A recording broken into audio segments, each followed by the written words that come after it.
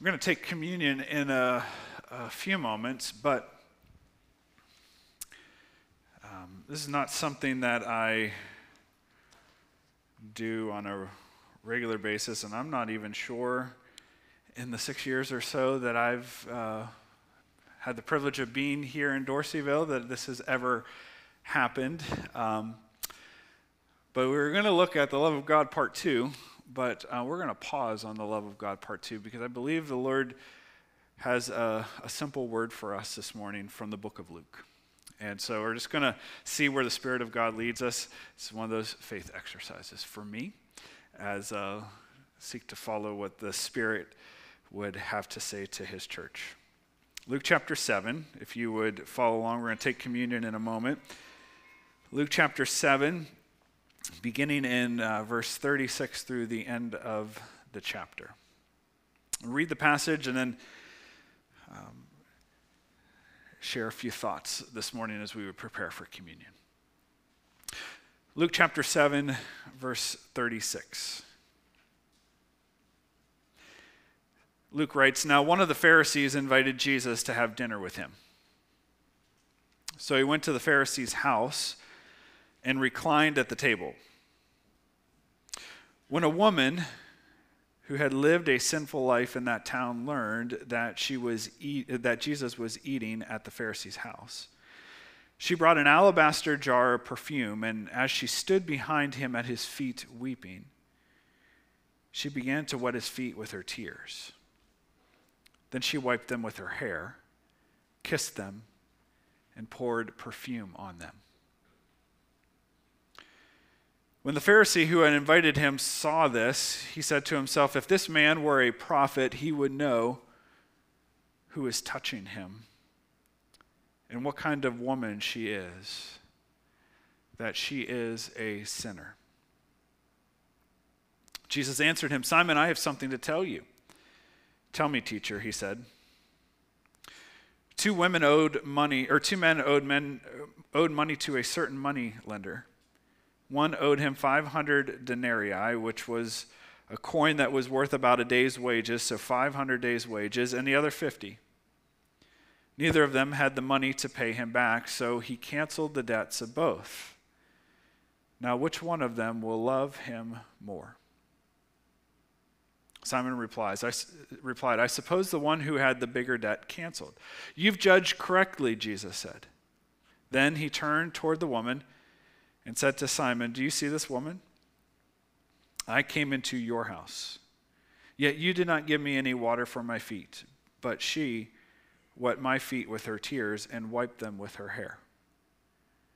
You did not give me a kiss, but this woman from the time I entered has not stopped kissing my feet. You did not pour oil on my head, but she has poured perfume on my feet. Therefore I tell you, her many sins have been forgiven, for she loved much.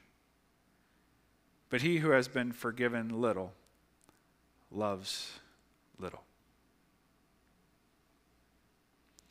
Then Jesus said to her, your sins are forgiven.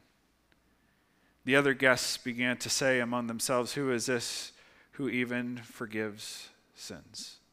And Jesus said to the woman, your faith has saved you. Go in peace.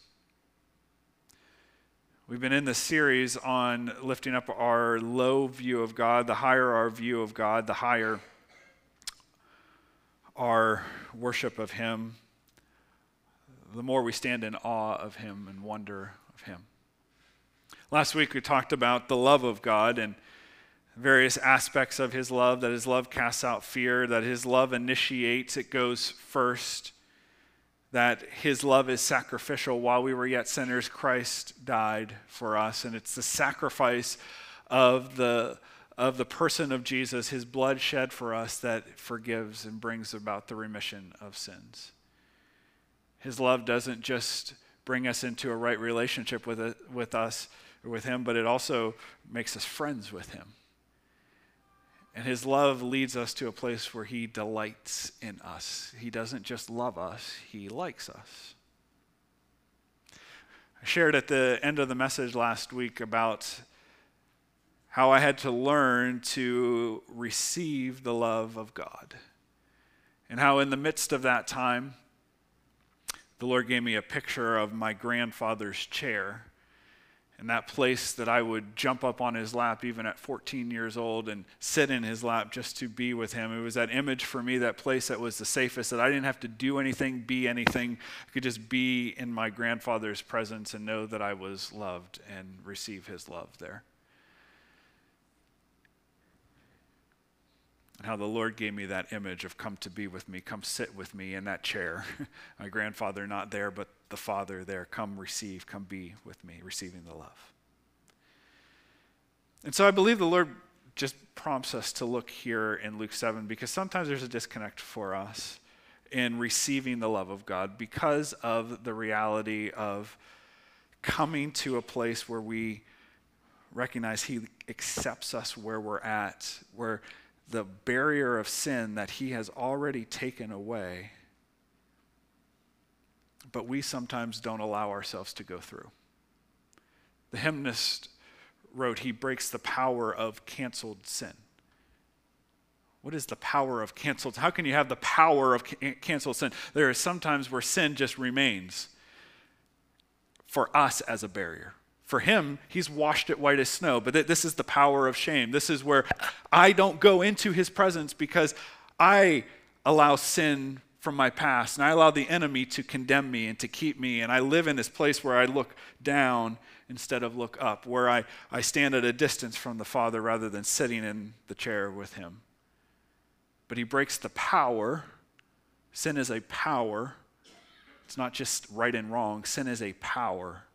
He breaks the power of canceled sin.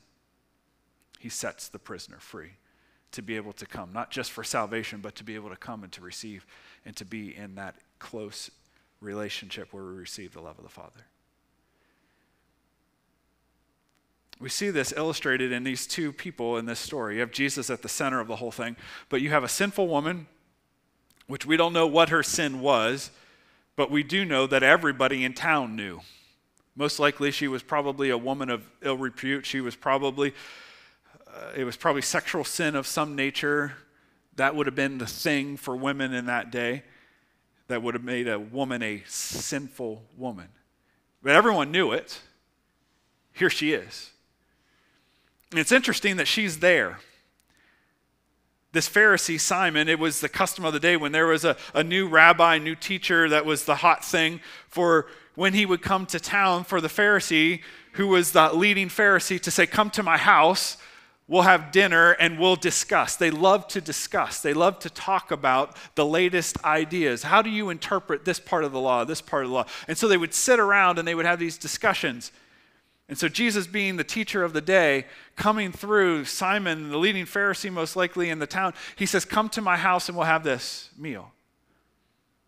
But this woman is there. What you need to understand about the culture of the day is when these invitations went out, anybody could come. But they would stand along the outside of the wall of the house, and these were usually at night, so it's dark, and so there's candles that are lit to light it. So on the outside edges of the room is where anybody could come in if they were not invited, but they just heard and they wanted to come. They could come, but they were to stand on the edges while Simon and Jesus and the others who were the invited guests came and lounged at the table. They reclined at the table. But actually the table would be in the middle. They would have pillows and they would lean so that if the communion table here is where they're at, they would get down on the ground and they would lean and they would eat this way. They would recline at the table. Their feet would be away. And so his feet were towards the outside of the room. And here is this woman among how many others had found their way in, and they're all on the edges, and they're in the shadows. The light would have been in the middle, but the outside would have been dark. Isn't that a picture for where she's at? She's this woman of ill repute, this sinful woman, and she's there in the shadows. She's away. Jesus says, the end of this whole encounter, your faith has saved you. Go in peace.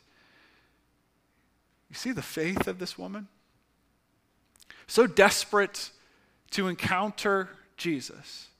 She comes to this place where everyone knew who she was, willing to stand in the shadows, but she doesn't just stay there. She comes out of the shadows to the feet of Jesus.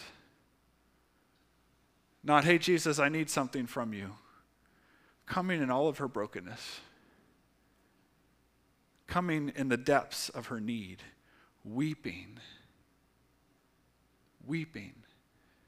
from the broken place that she was in. The weight of her sin upon her. The weight of her guilt, the weight of her shame, the weight of rejection from those in the town and the community who knew this woman. The weight of it all, and she comes to the presence of Jesus and she just can't stop weeping. So much so that her tears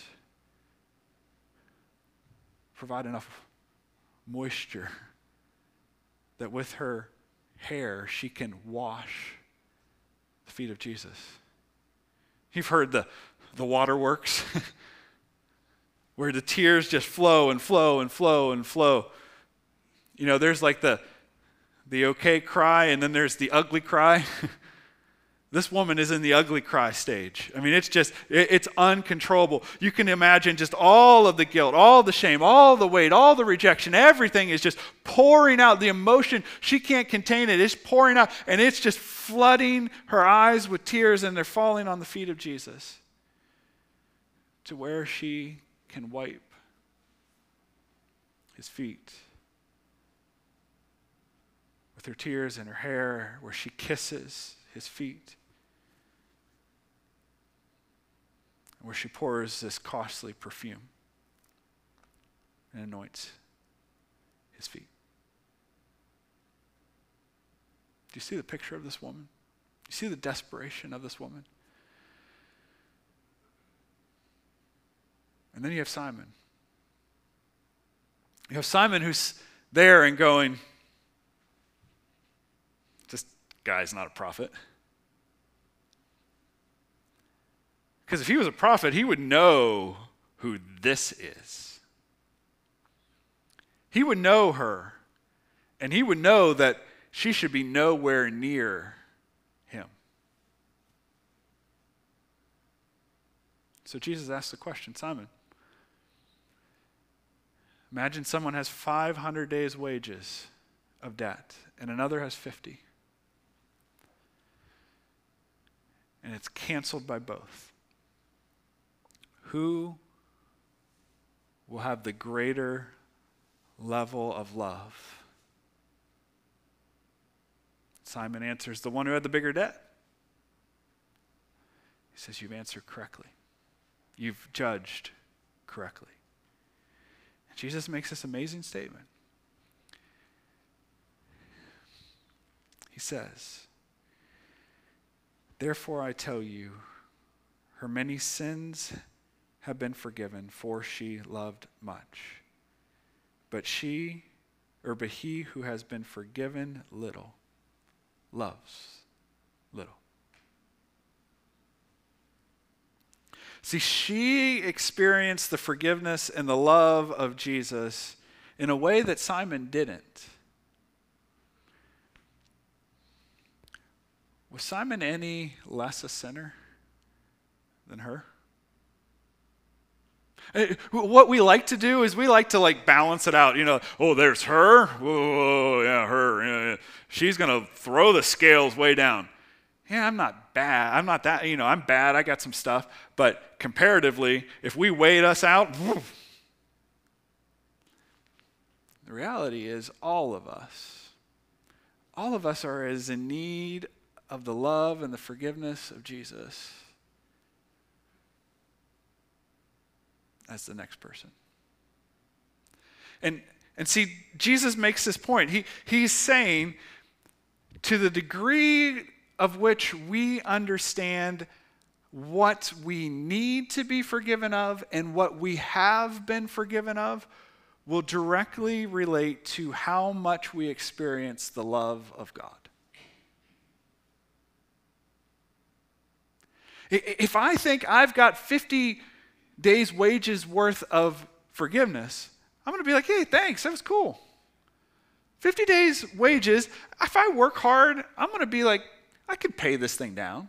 I can do this. 500? Whew. 500 days' wages?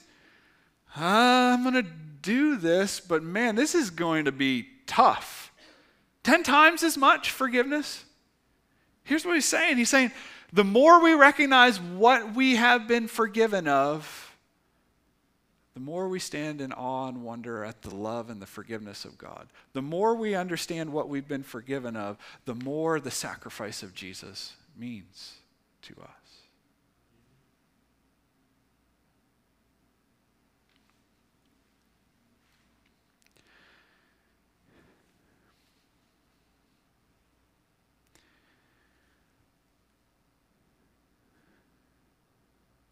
I was 6 years old when I came to know Christ.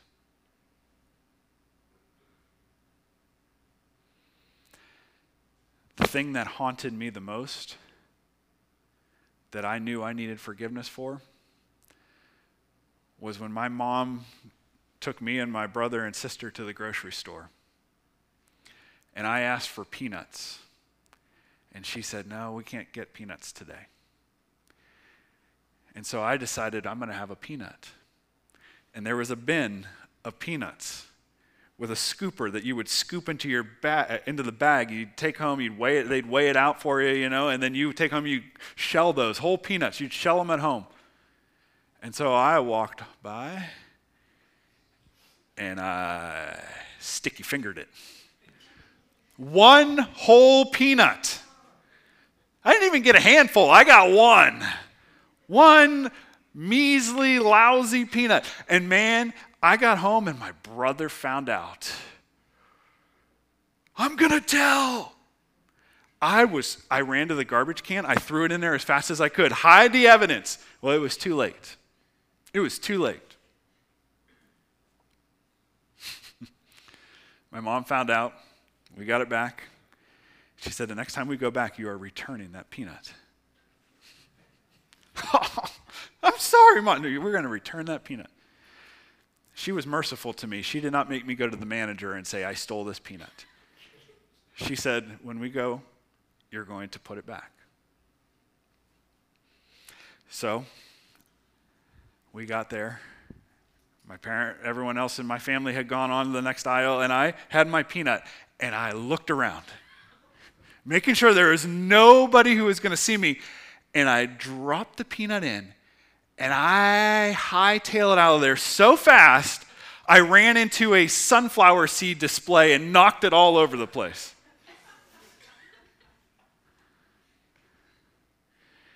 Now, at my age, I was a horrible, low-down, terrible sinner. This thing guilted me and haunted me.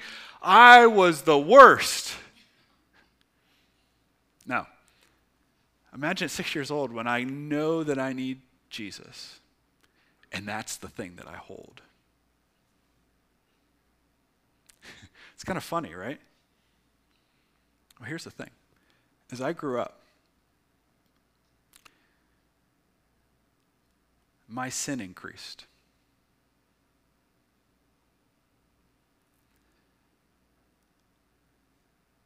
And when my sin increased, my hiding increased.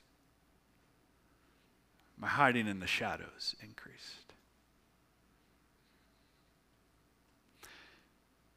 But I wasn't willing to come out of the shadows into the light.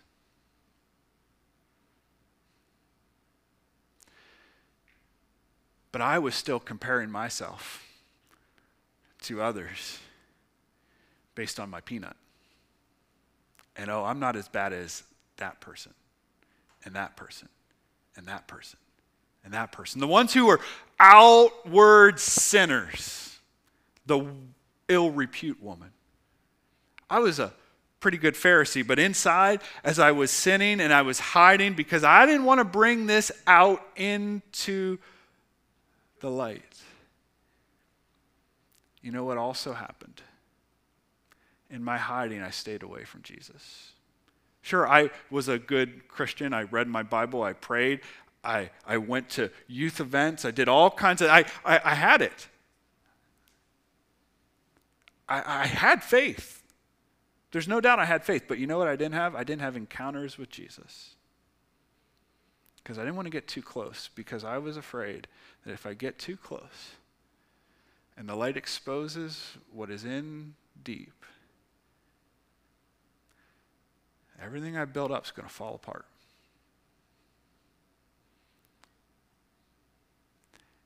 Will God love me? Will Jesus love me? Will people love me?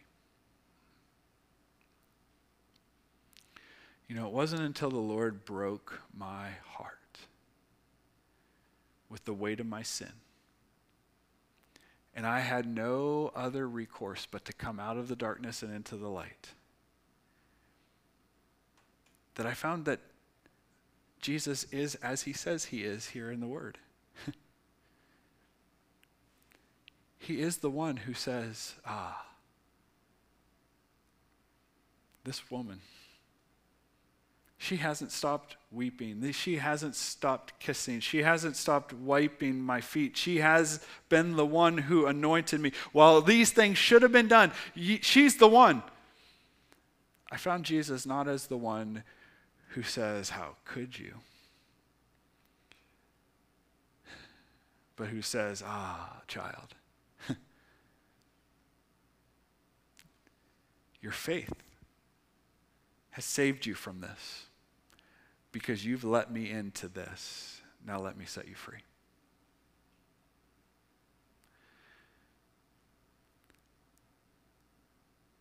So sometimes we may be the one sitting around the table, but we're actually, physically we're there, but spiritually we're the ones hiding in the shadows. We're here, and everybody sees us, and we're putting it on. We're the Simons of the day. We're looking good.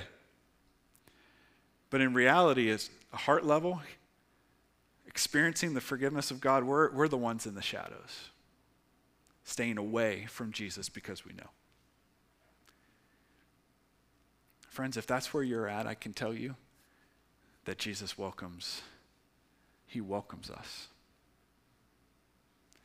And if you're the one in the shadows and you're like, I got to come to Jesus, and you're the one who is saying, everybody thinks I'm this, or everyone will think I'm like this if I come out and I really share what's going on deep in my soul. Friends, Jesus never turned away a person who came out of the darkness and embraced the light. And there is where we find forgiveness poured out. There is where we receive the love of the Father in a way that is not surface, but is the way that we sit in the chair of intimacy with Him. He never turns someone away who comes. And the more we recognize and reckon with our sin, not to condemn ourselves, but to be honest with the Lord and with others,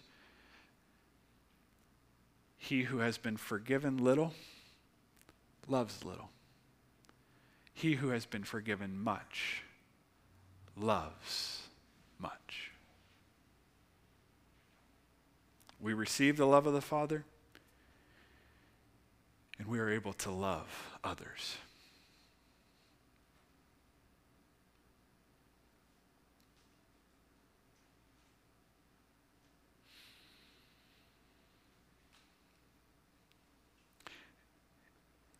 It's interesting who the real example is in this story, isn't it?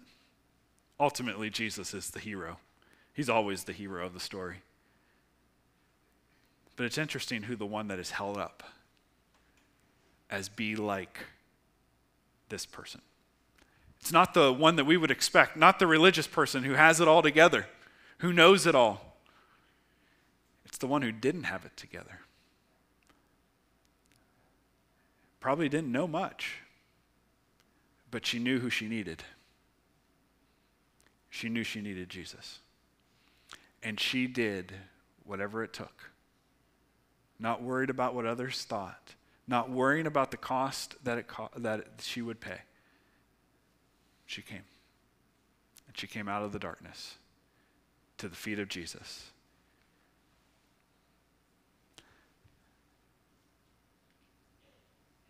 Won't it be fun to meet her someday? Just thought of that. Won't that be fun? When we're with all the saints around the throne, and we're like, you're the woman of Luke 7? Tell me about it.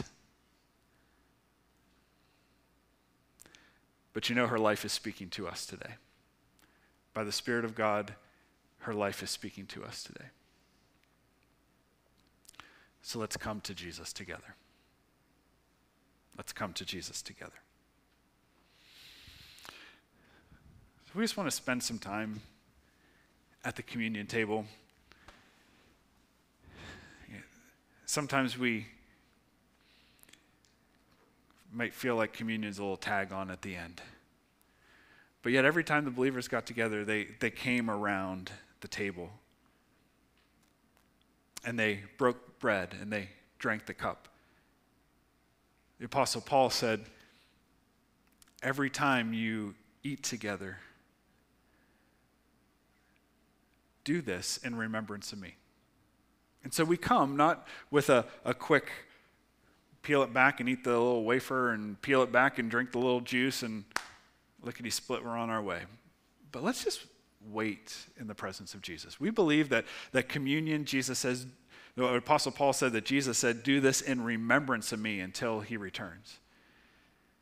But there is, I think, a reality that the presence of God is with us. And as we gather around the table, this doesn't turn into anything. It's still bread and it's still grape juice. But I do believe that because Jesus is present with us, he's able to do something with us and in us as we gather around, as we remember what has been done. The body broken for us, his blood shed for us, that we might encounter him.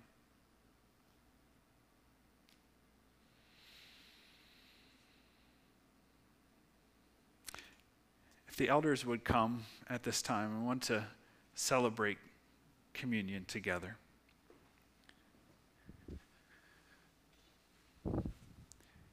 And as we would do so, if we would just walk us through, but if the Spirit of God is moving on your heart, he also gives some direction on what he wants to do. That may mean coming to ask for prayer. That may mean finding a trusted friend here to talk and to say, can you pray with me about this? It may be just to simply be in the presence of the Lord and to rejoice in what you have been forgiven of. For he who has been forgiven little loves little, and he who has been forgiven much loves much. Maybe it's just remembering all that the Lord has forgiven us of, not to guilt us and to shame us, but to rejoice in it and to reflect upon that great love that sent Christ to the cross.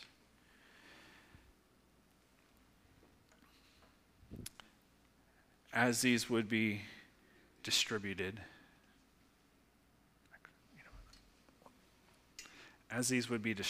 I would ask that you would just simply hold on to this until everyone has been served. And then as the elders would come back and everyone has been served, we'll take communion together. But take these moments to be with the Lord, and then we'll just wait upon what he wants to do. So may the Lord bless you, men, as you serve.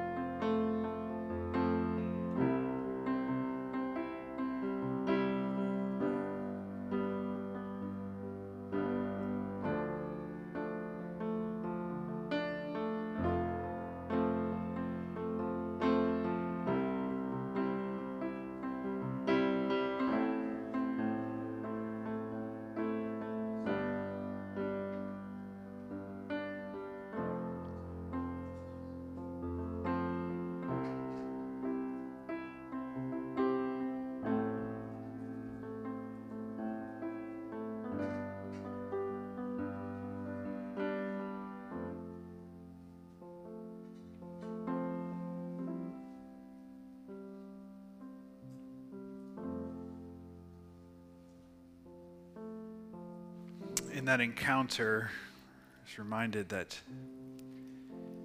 the woman demonstrated a spirit of humility. Simon had this spirit of pride of, I've got this.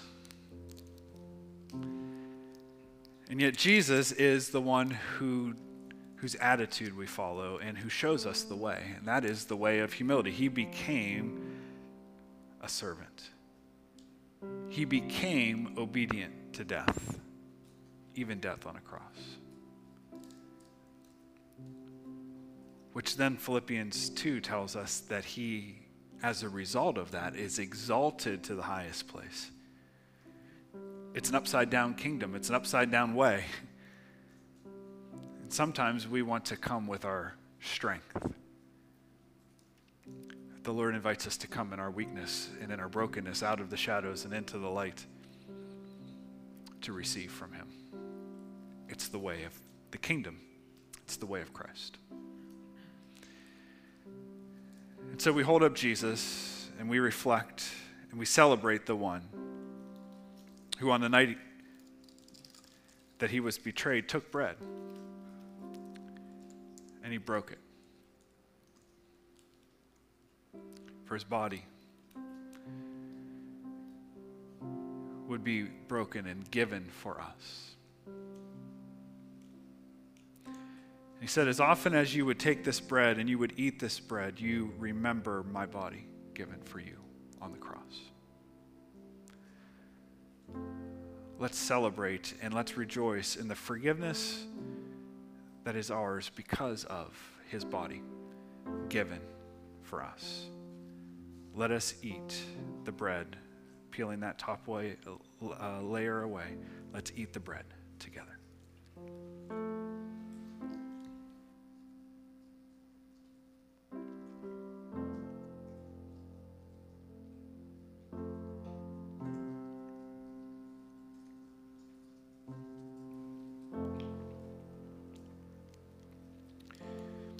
If you haven't already, just peel that second layer back to expose the juice below it.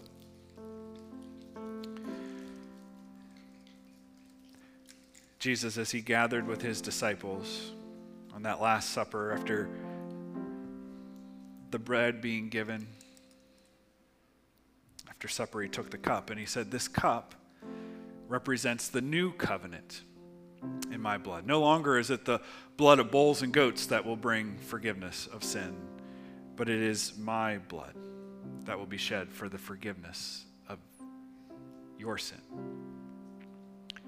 As we would come out of the darkness, come into the light, come into the presence of Jesus. Let us drink in thanksgiving and remembrance together the blood of Jesus that takes away our sin. Let us drink together.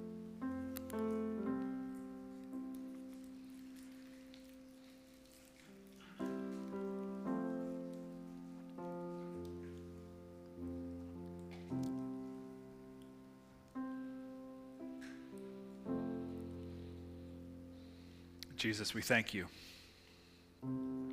We thank you for your humility, for your obedience.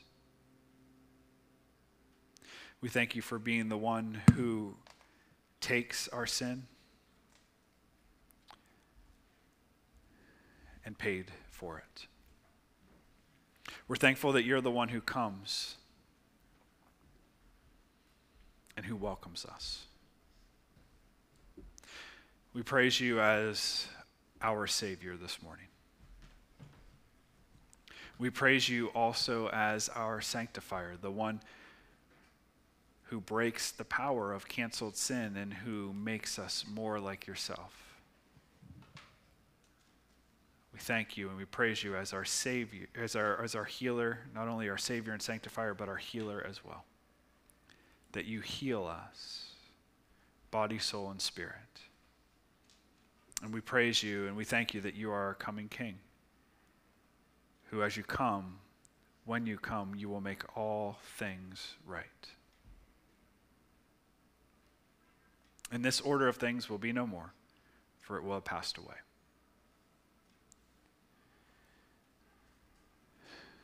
Holy Spirit, come in these moments as we would conclude this service together, but as we would wait in your presence. Spirit of the living God, fall fresh upon us. Meet us where we are at the point of our need. We love you. In Jesus' name, amen. So as we would sing this last song this morning, the elders would be here. There'd be others who may be able to pray with you as well. But if there are need for salvation, coming to know Jesus, maybe you've been on the outside and you're saying, I need to come to Christ. I want to meet that Jesus as Savior. Maybe there's some sanctifying work, some being made like Jesus. Maybe there are things, the power of canceled sin is there, or there is still some sin that's there and it's got its hold on you, and you say, I want to be like what I heard this morning. I want to be like that woman. I want to come out of the darkness and into the light. I want to meet Jesus, knowing that he doesn't condemn us and shame us. He welcomes us so that he can do ministry in us. Maybe there's some healing work, whether it be physical or emotional or mental, whatever it may be. By his stripes, the scriptures say, we are healed. His blood has paid the price for our healing. Maybe you just need some hope. Maybe you just need some hope this morning. We would have opportunity to be able to come and to pray as we would sing this last song together.